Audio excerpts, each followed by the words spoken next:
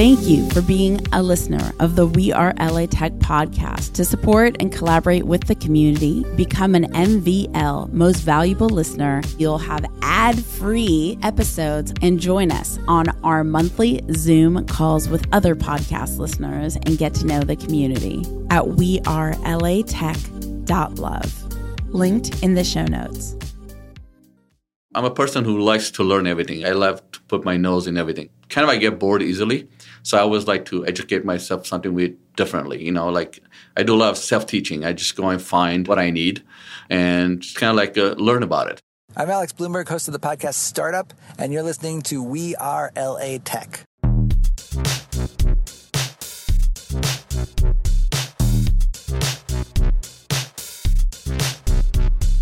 My name is Esprit Devora, born and raised LA, and I created WeAreLATech in 2012 to unify the community. Podcast launched in 2014, continuing to help people find the best talent, to connect with each other, to form awesome relationships. So proud of this show. Enjoy.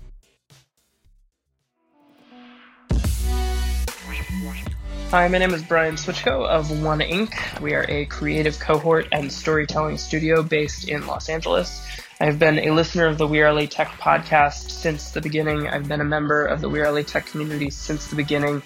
I am so happy and grateful to have known Esprit and watched the genesis of both, but I've remained a listener because of the warmth that she shares with her listeners and her audience, but also the space that she makes for her guests and the stories that come from that. And then also to know that those stories aren't just stories. They aren't just content. They're a part of a community, and that community is something that can be experienced in so many different ways. And the times that I've been able to meet other people and connect with them from the community have resulted in meaningful relationships and potent business partnerships. And so many situations where I can track back person to person, situation to situation over months and years, and just point to Esprit as the catalyst for what, you look back and it's just magic. I'm so happy and grateful for Esprit and the WeAreLATech community. I will continue listening, participating, and happily cheering for a very long time to come.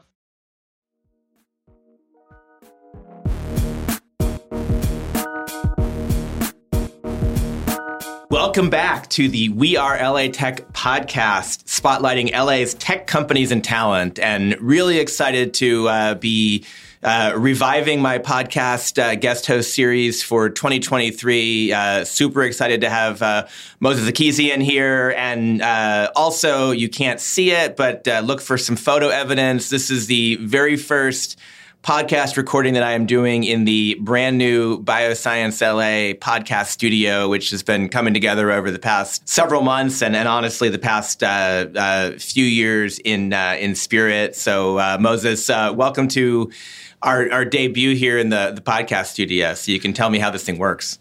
Thanks, Dave. Yeah, I'm happy to be the first one, and you're, as you mentioned, the guinea pig, right? Exactly. Yeah. So that's. I said I've done 2 or 3 tests already this morning to make sure that I've actually hit record and we're actually doing something here. So if you never hear this podcast, then apparently I screwed up. But hopefully we're doing right. So let's just dive in, and we got a lot to talk about what you're working on right now, which is very exciting, and I think you have just a great story of how you've been building your current company and kind of getting user feedback and building a community around that. But before we even go into that, let's go back. Let's go way back. You and I are of a similar vintage, so there's a lot of history here. So just tell me a bit about where you're from, where you grew up. Talk about childhood a little bit before we dive into technology.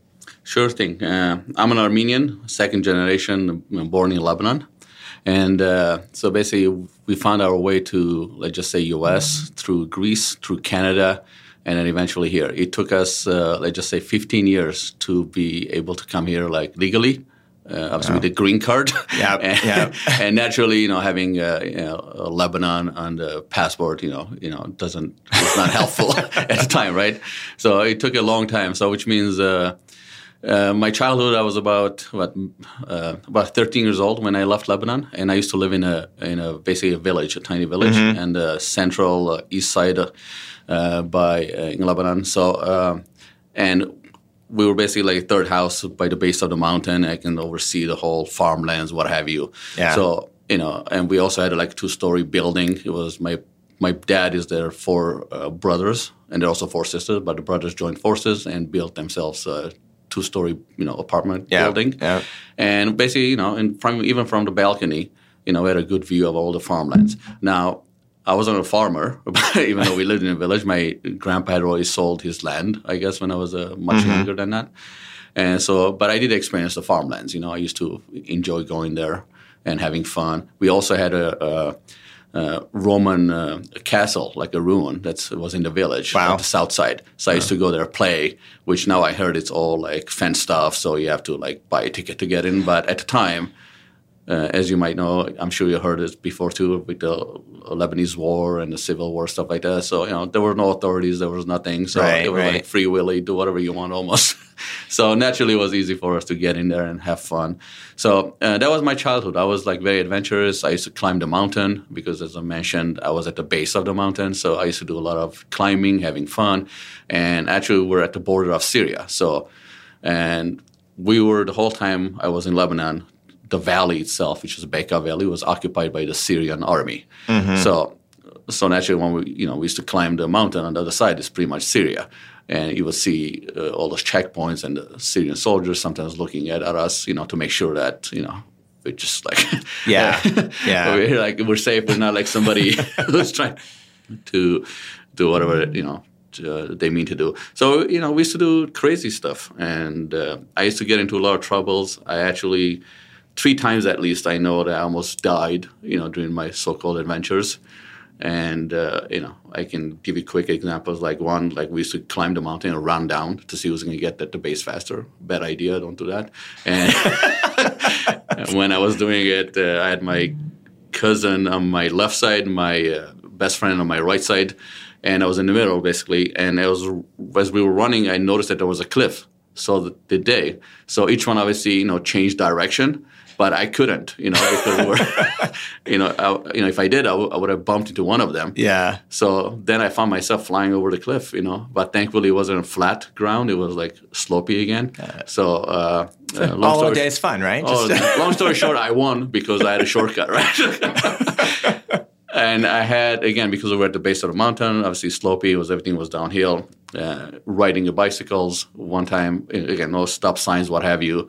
So cars will basically just honk their horn to let you know, like whoever honked first will get the right of way. Right. You know what I mean?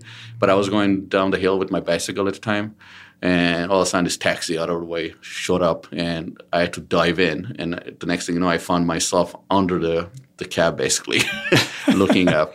So my aunt and my grandpa at this time saw the whole thing. Obviously they were panicking. They pulled me out.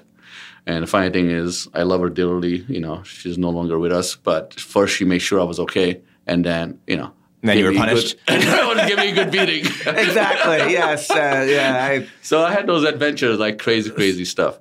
And when we had the chance to, when we got the news that our visas were ready, but there was no embassy in Lebanon, so we had to go to Greece. So my parents sold everything. We went to Greece with the idea that we're just going to walk in the embassy, get stamped. And that's it. We're coming to U.S. Yeah. And they were like, no, there's going to be another 2 years now. You guys have to wait. So we were stuck in Greece. So wow. I've never been to Greece, but it seems like not a bad place to have to, spend an accidental couple of years. It wasn't a bad place unless you were me. And then I left as, mid-7th grade. Yeah. So I haven't stepped foot in 8th grade in my life because the whole time I was in Greece, let's just say I was working. I didn't go to school. Wow. And the first 2-3 months, you can basically compare that to, let's just say, child slavery. My dad got me a job at a restaurant where I used to work from 10 a.m. to midnight every day, 7 days a week. And I used to do many, many things. Wow. And as a child, obviously, I hated it because, as you can imagine, the change, like the 180 I had in my life. It wasn't until there's some family member that we had in Greece as well, who was there illegally and waiting, obviously, to migrate, whatever. And when he heard, like, he got upset at my dad. He's like, "What are you doing? Take this kid out of here. I have a better job for him." You know what I mean? And I used to get paid at the time like 1,500 drachmi, which was literally at the time a good chocolate was 200. And an arcade game, it was like 25. So you do the math. Yeah. You know what I mean? So I was working for pennies. So that kind of like started changing my personality. I guess it just gave me a different taste of life, you know. So I wasn't that happy kid anymore, let's just say. But thankfully, we had another aunt in Canada at the time who sponsored us to go to Canada instead. So that's how we ended up in Canada. Okay. So whereabouts in Canada? Ontario. It was Cambridge, which was near Toronto, like 45 minutes southwest, I guess. And yeah, I went straight to ninth grade. And I knew my English, but I didn't know that well because I was learning like English, French, Arabic, and Armenian in that little village. You know what I mean? And was that a lot of like learning it through movies and TV and things like that, or just through school, like the basic English in school too? And obviously, I used to love movies, you know. So, and we were the only one in our neighborhood that had a VHS at the time. You know what I mean? So all my friends, all the neighborhood kids would come every Friday night, Saturday night. We will rent movies, and they will come to our house.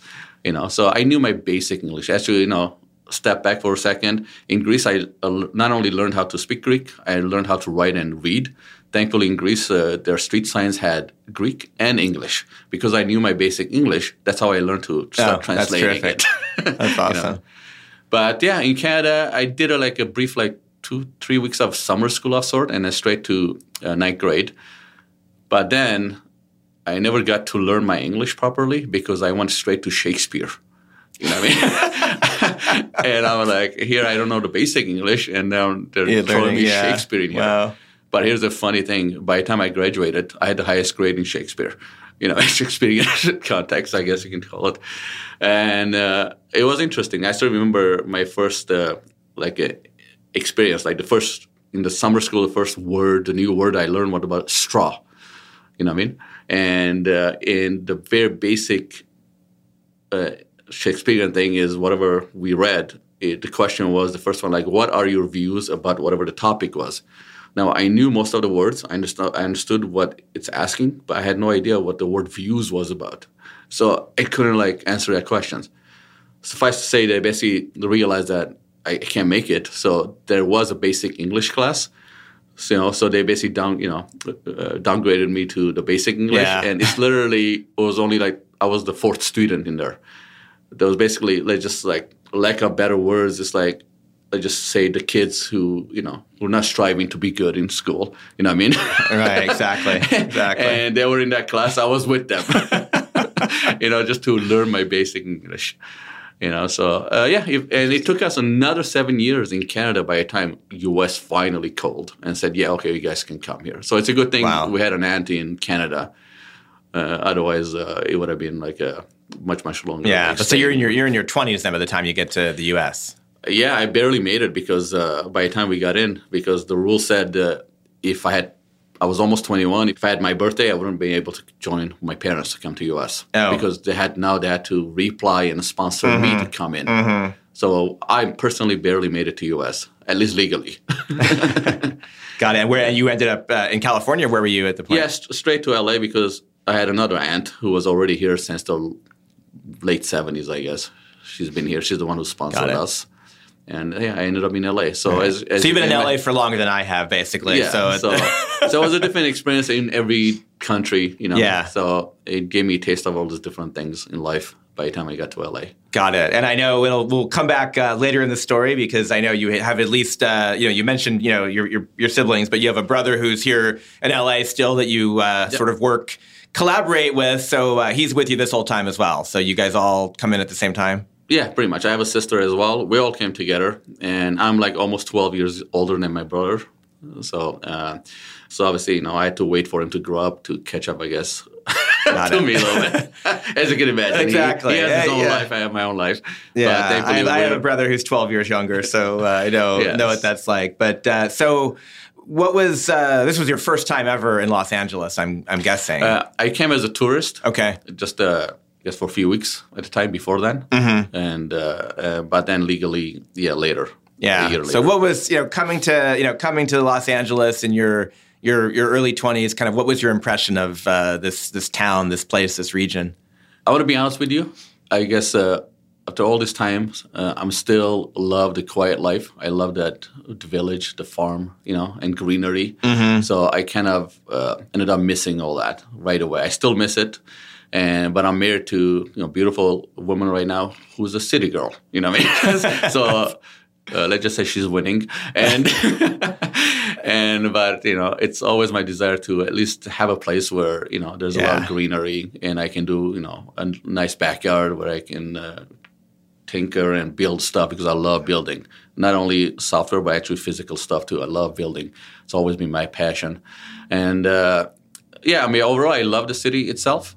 But as many have mentioned, it's like a very diversified. There's a lot of like opportunities. Being an Armenian Lebanese, obviously you got the Armenian, culture and the food, and you got the Lebanese, and you see it all here everywhere. Right. As a foodie myself, and that's why I'm building, Thirst and Growl now.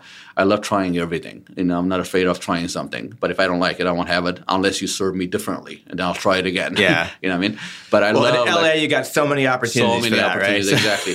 That's the beauty. But the only thing is, as far as LA is concerned. Again, LA has a lot of opportunities, which I enjoy, but as most people know, or some might not know, is like it is, spread out. To me, it's a town. Even though they call it city, to me, it's just a spread out town. And all the good stuff, unfortunately, I find it to be on the south side.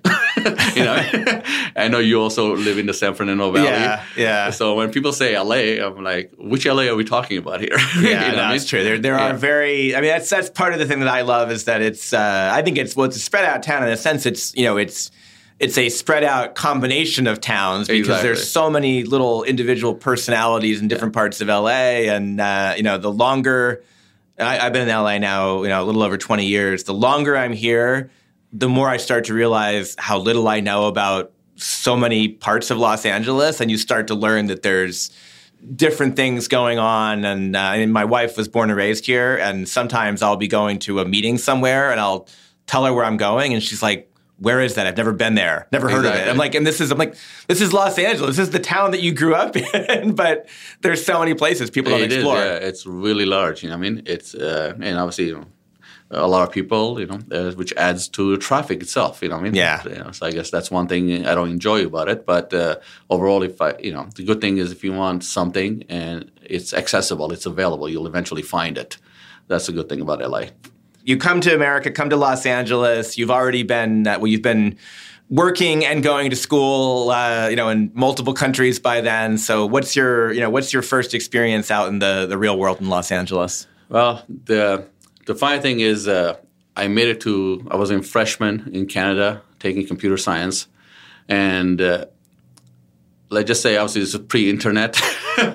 So I had to rely. I remember those days, but I had to rely on some people to tell me if I can transfer my credits and continue here, continue my schooling here, what have you. And just a side note too, in Canada, in Ontario at least, the high school was there was a additional year, like grade 13, which was OAC at the time, which you had to take before you apply to universities. Interesting. Which later I found out that it's not a thing for the rest of the provinces. It was only for Ontario. Only Ontario. That's interesting. Yeah, it was kind of weird, and it was annoying too because by the time you're spending another year, and by the time you go to college, everybody outside of Ontario was a year younger than you were. Right. And so I had some already issues with education, like by the time I was able to make it to university. And then I'm like, okay, fine. My parents decided to move to U.S. I'm like, I couldn't stay there. If you remember at the time, the NAFTA deal was signed, so I couldn't find a good job. I was working at a manufacturing for summer jobs, and it was really good. But the year they signed it, the company just packed and left Ontario. You know what I mean? Then I could not find anything decent. So so basically I was stuck. My parents are leaving. I have no job. I have nothing. I'm like, okay, I guess I better go with them. Yeah. But with the understanding that I could just come over here and continue my education. Well, it was a surprise to me when I tried to apply, and they're like, oh, you have to be a resident of California at least 1 year, 1 day. Otherwise, you have to pay 10 times more tuition. I'm like, what? Right. But I have a green card. So, yeah, eventually I had a minimum wage job just to get by, Back in the restaurant business, or it wasn't a restaurant; it was actually beauty supply. But it was a interesting experience because it was a beauty supply that was tied, and the customer base was Hollywood. So I used to have a lot of Hollywood hairstylists and makeup artists, even actors sometimes will show up. So it was really cool. You had the complete introduction to Los Angeles when you show up. Yeah. You're selling beauty products to celebrities, and even though I was with my parents, but I only had $40 with me. That's all I had. I did not have anything, so I was kind of still reliant on my parents per se, just to figure out what's going on. So I had to get a job. It ended up being a minimum wage job, but it was an interesting job at the time. And as you can imagine, I was getting older. I'm like, I need something. I need a degree. I need to do something faster. I can't spend more years in school. This is taking longer than I expected. Because back then you thought that your life was almost over, right? Pretty much. I had no idea what's going on. Right? Yes, to be young and feel old, I know. But the thing is, I'm a very creative guy. I used to paint and draw and stuff like that. I'm like, okay, I love art. I love computers. Hey, what is this? Graphic design. It was, being advertised in newspapers. It was a new thing at the time. I'm like, I want to go to that. So I went to graphic school. So I got my A degree through that and became a graphic designer. I started going from there. Everything else, as far as the tech world is concerned, this is really self-taught.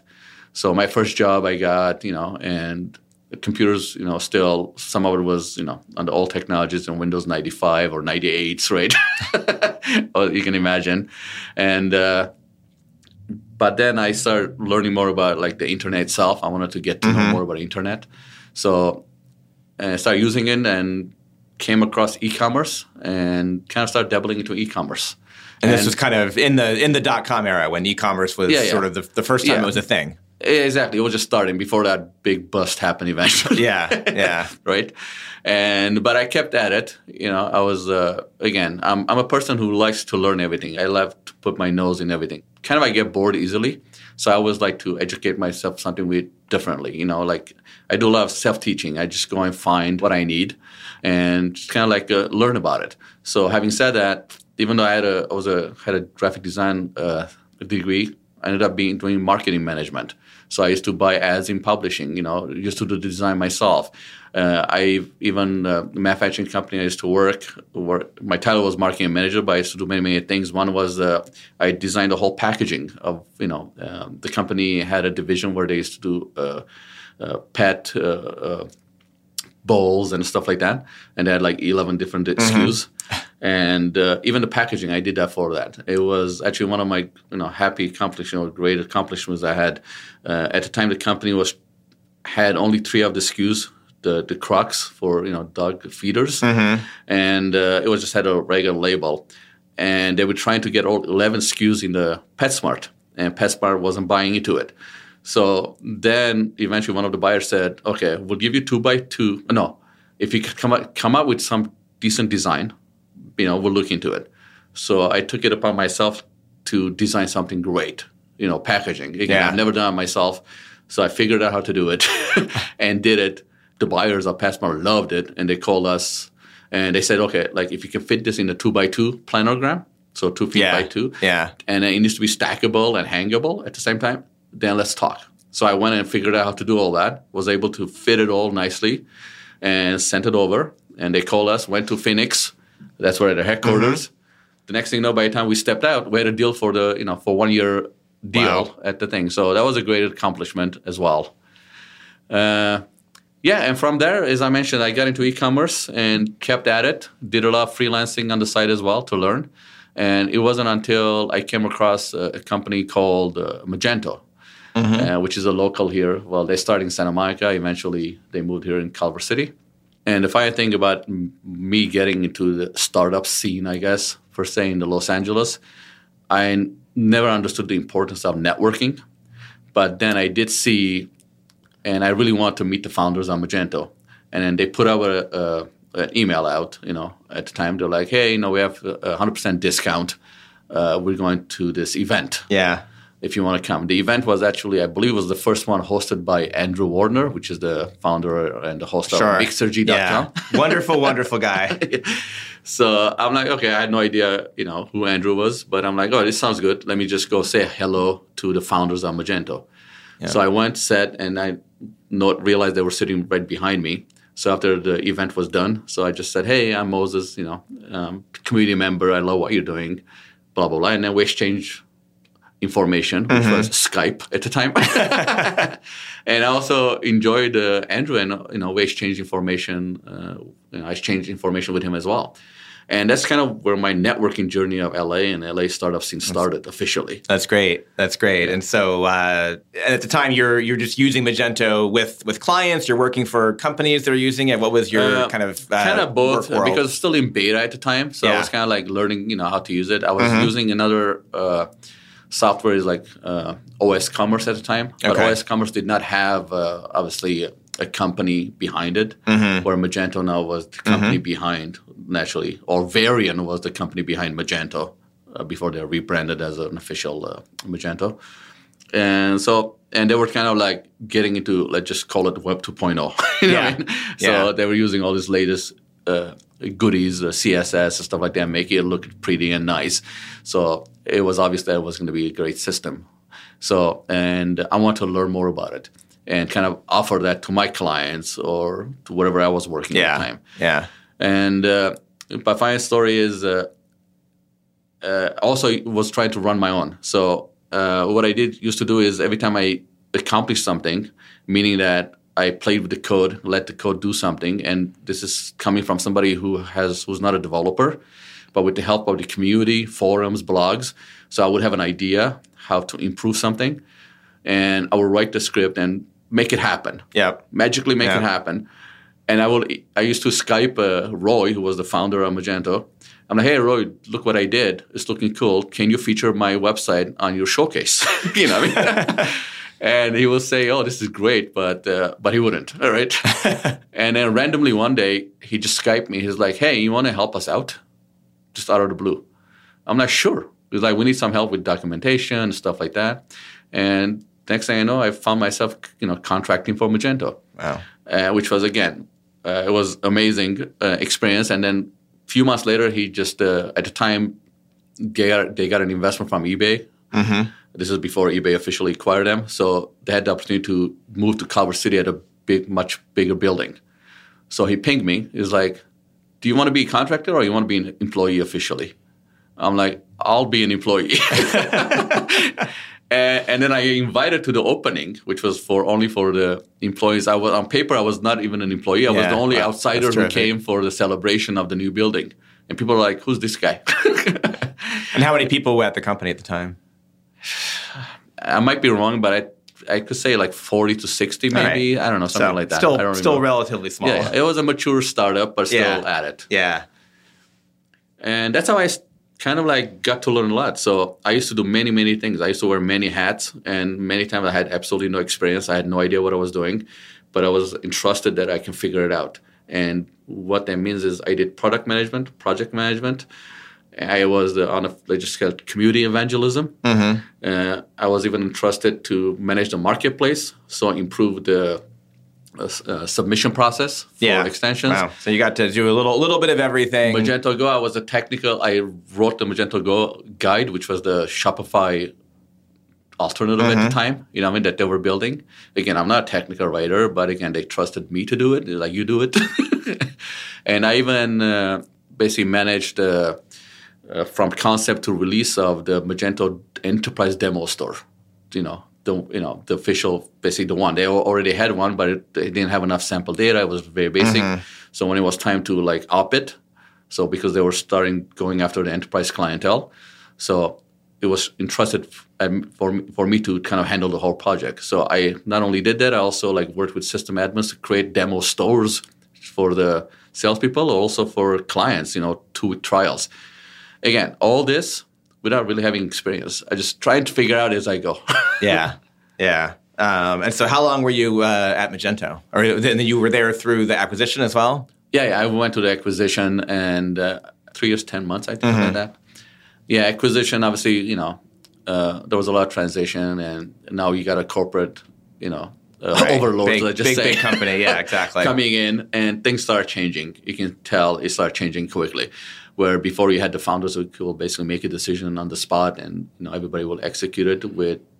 Once corporate came in, there was a lot of red tape, what have you, and things started changing. So unfortunately, it wasn't the same Magento at the time, and a lot of people started leaving the company. So eventually, I found myself sitting on my desk having nothing to do. And I didn't feel like taking advantage of a company. I'm like, okay, I'm not sure what's going on here, so maybe it's time for me to move on too. Yeah. But even though I moved on, until I guess last January, it was still the Magento world. It doesn't matter where I worked, the Magento was always the core. Got it. And along the way, and we'll move into what you're working on now. But along the way, you talk about the Magento community and sort of, both, being part of that community and then ultimately building the community. How did that overlay with the LA tech and innovation community? So were these one and the same, or, how did you get tapped into the growing tech world here as well? The fine thing about Magento community, it's global, right? So it wasn't only LA. Yeah. So, but I did, even before joining Magento officially, I did start the Los Angeles Magento meetup. So, and that's how I used to tap into the locals in a sense to come in and just kind of learn the latest and greatest and listen to different presenters. So I used to do a weekly, and if you recall, I'm pretty sure you might know already, Coloft used to exist. So I was became good friends with them, and they used to provide the space for me as well to do my meetups, and also Mixergy meetups later with Andrew. So community was, to me, global. It wasn't only for LA, but as far as LA was concerned, it was good meeting like-minded people and kind of building that network, the local network.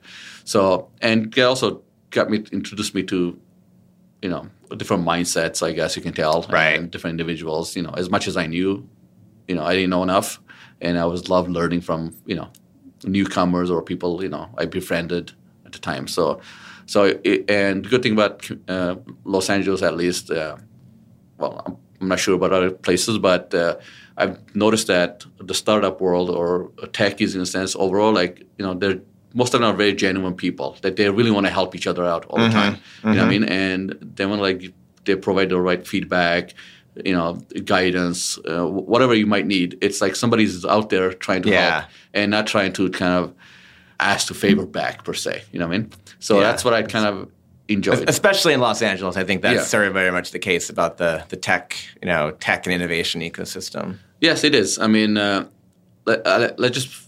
Well, we are doing WeAreLATech, so let's use Spree as an example. Yeah. When I did my Mixergy meetup, and there's Spree that showed up.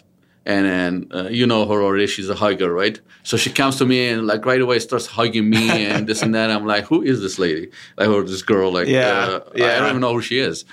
But let's just say, we didn't keep in touch, even though she came to Mixergy meetup, what have you, but because I was in the e-commerce world. That's where I was basically living, in a sense.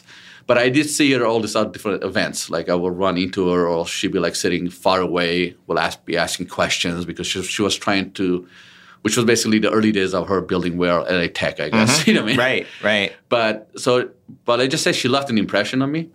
And then last year, when I wanted to kind of get back into the scene, especially after COVID, which I haven't done Magento meetups for a while.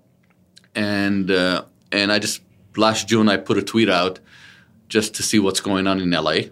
And I just CC'd the Spree. Yeah. Again, this is an individual I haven't seen for many, many years. You know what I mean? But she left an impression. I'm like, she'll know what to do. And sure enough, she'll ping me back. She's like, hey, I'm doing these coffee things on Saturdays. You want to come? I'm like, yeah, sure.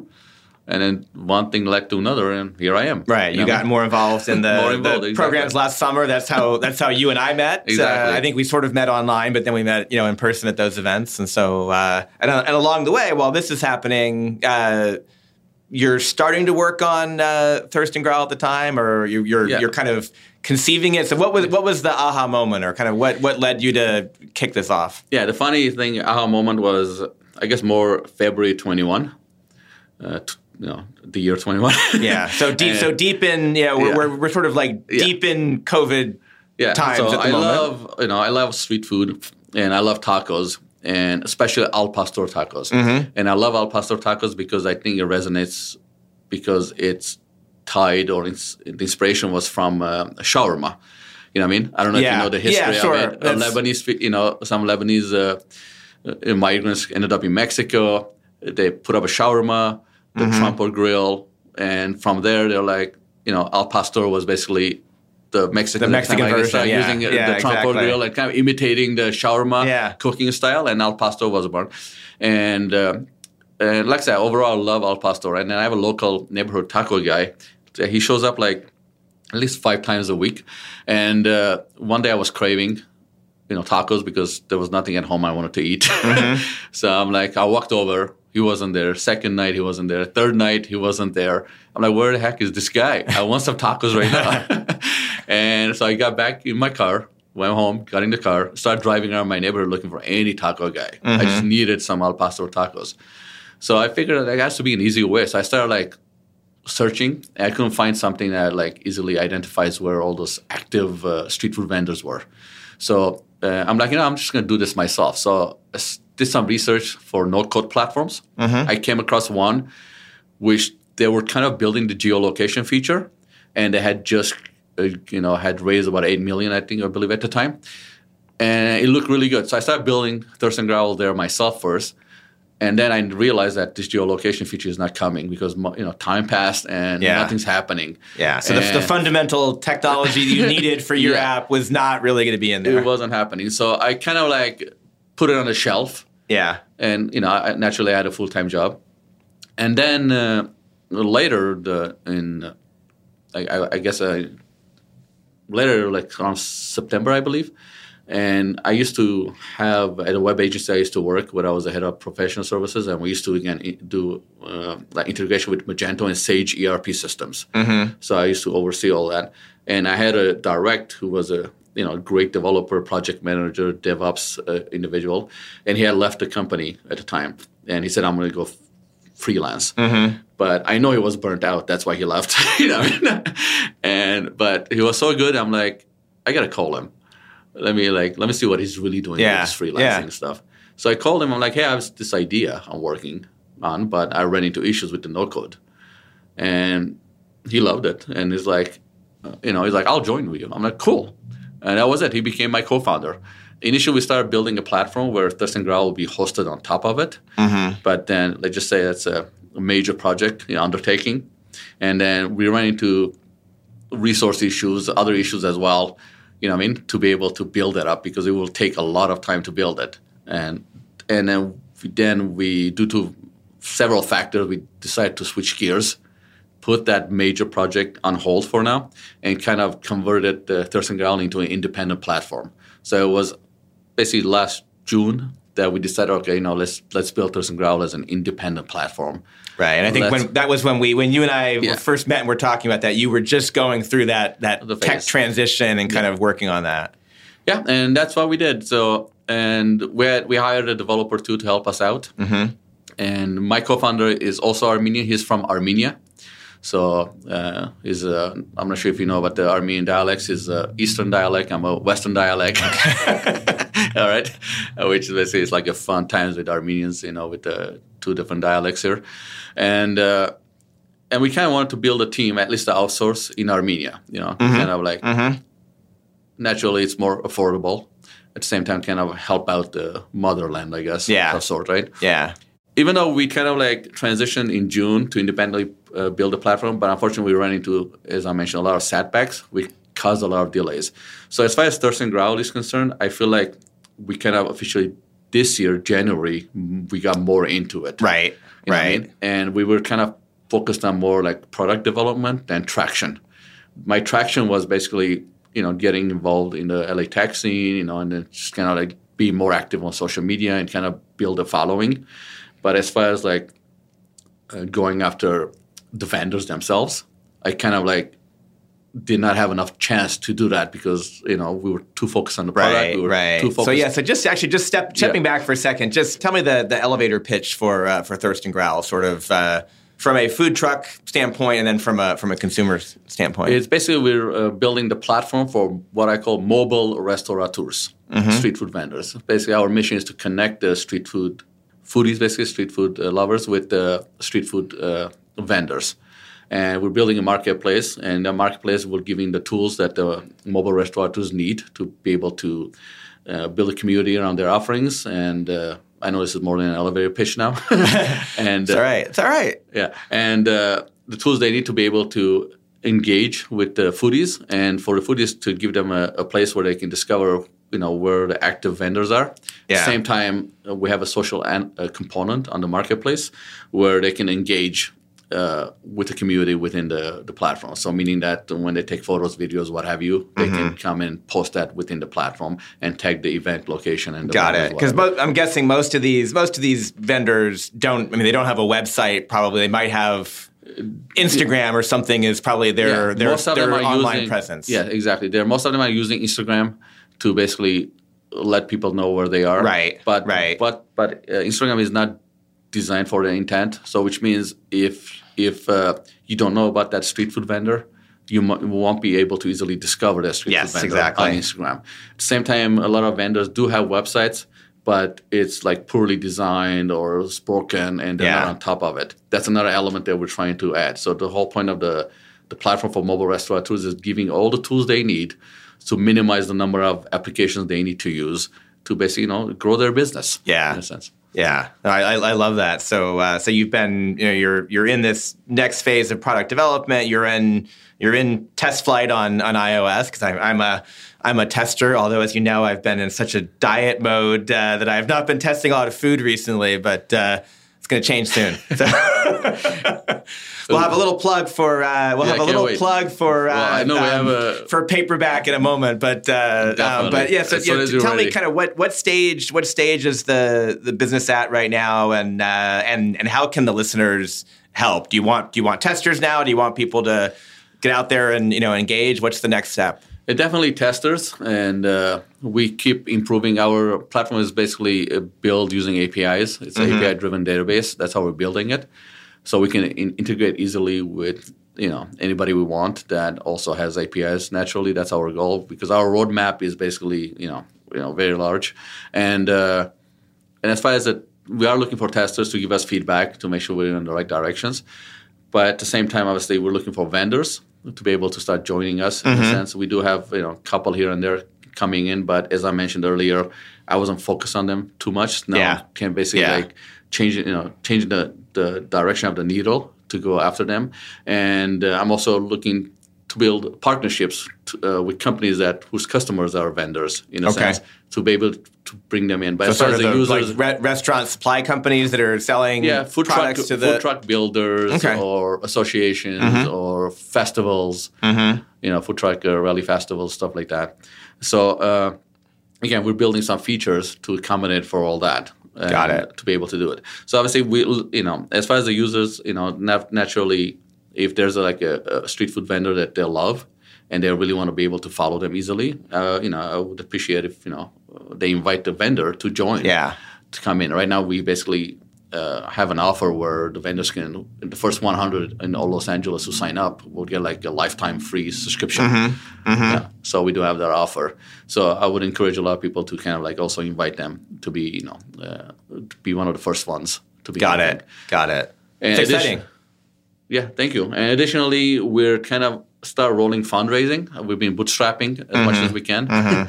And we still have like a decent runway, but in order to accelerate everything, because we're basically it's down to just me and my co-founder at this time, in order to accelerate the product development and growth in natural, and we're looking to fundraise and kind of like have that kicked as well. Got it. And actually, I guess last week we officially applied for YC as well for the summer series. Awesome. So, crossing fingers. Awesome. That's exciting. So this is you've gone from dabbling in this and trying no code to going full into this. You got a team. You've dealt with a team that's trying to escape wars. Kind of the classic startup story, right? But now you're really diving in on all fronts. Definitely. And as I mentioned, we're down to just me and my co-founder right now. So we're just focusing what we need to do to take the company to the next level.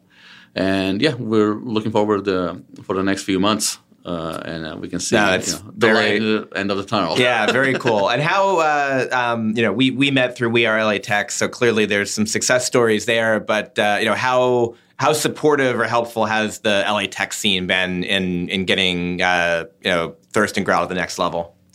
Definitely a lot of people I met, people who are ahead of me in a sense or have more experience.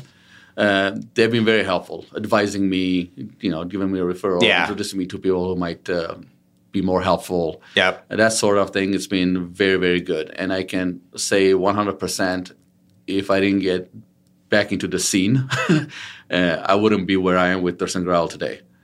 It will take a little longer to be where I am today. But thanks to the Los Angeles startup folk, in a sense. Yeah. So it's been very helpful to kind of move the needle faster.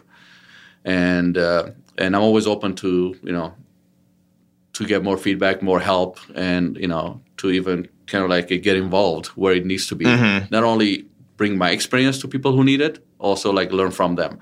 And I'm a type of person, obviously, you're looking at me, I'm much older, right?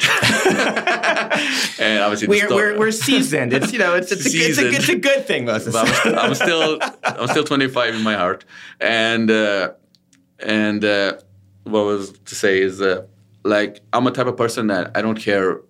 I show my respect to everybody. Doesn't matter what the age.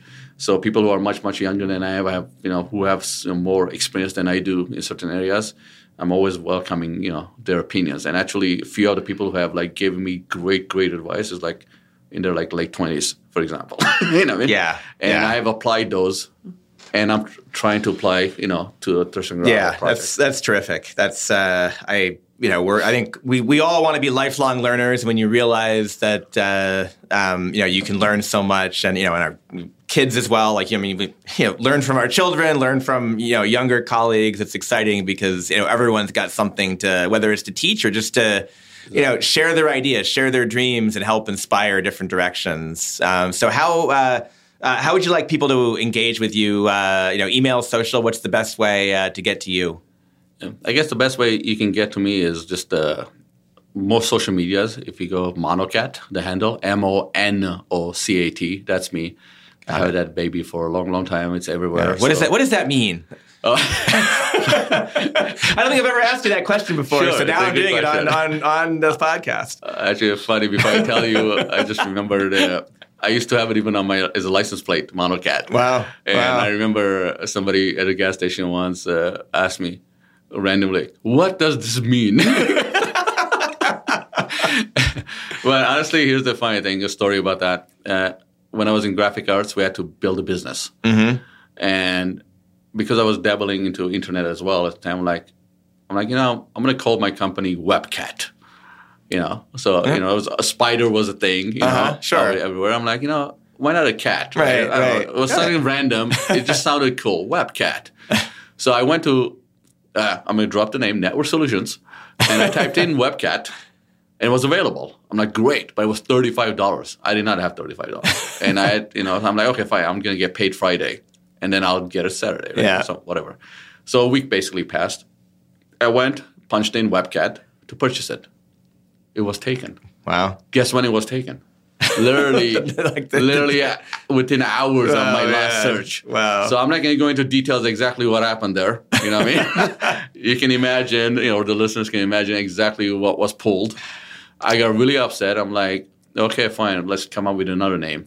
And eventually, since I was building something like a business, I'm like, I'm by myself, one cat. Oh, mono means one. I'm like, Mono Cat. Yeah, that kind of sounds cool. Yeah. You know what I mean? And then it was available, so I bought it. And when social media happened, I started putting Mono Cat everywhere. I love that. I have to say, long-term value, Monocat is so much more valuable than Webcat would have been. I feel like so. And I use it everywhere. Build a brand freelance. When I was freelancing, I had Monocommerce. You know what I mean? So I used to do a resell for GoDaddy. I think it was Mononet.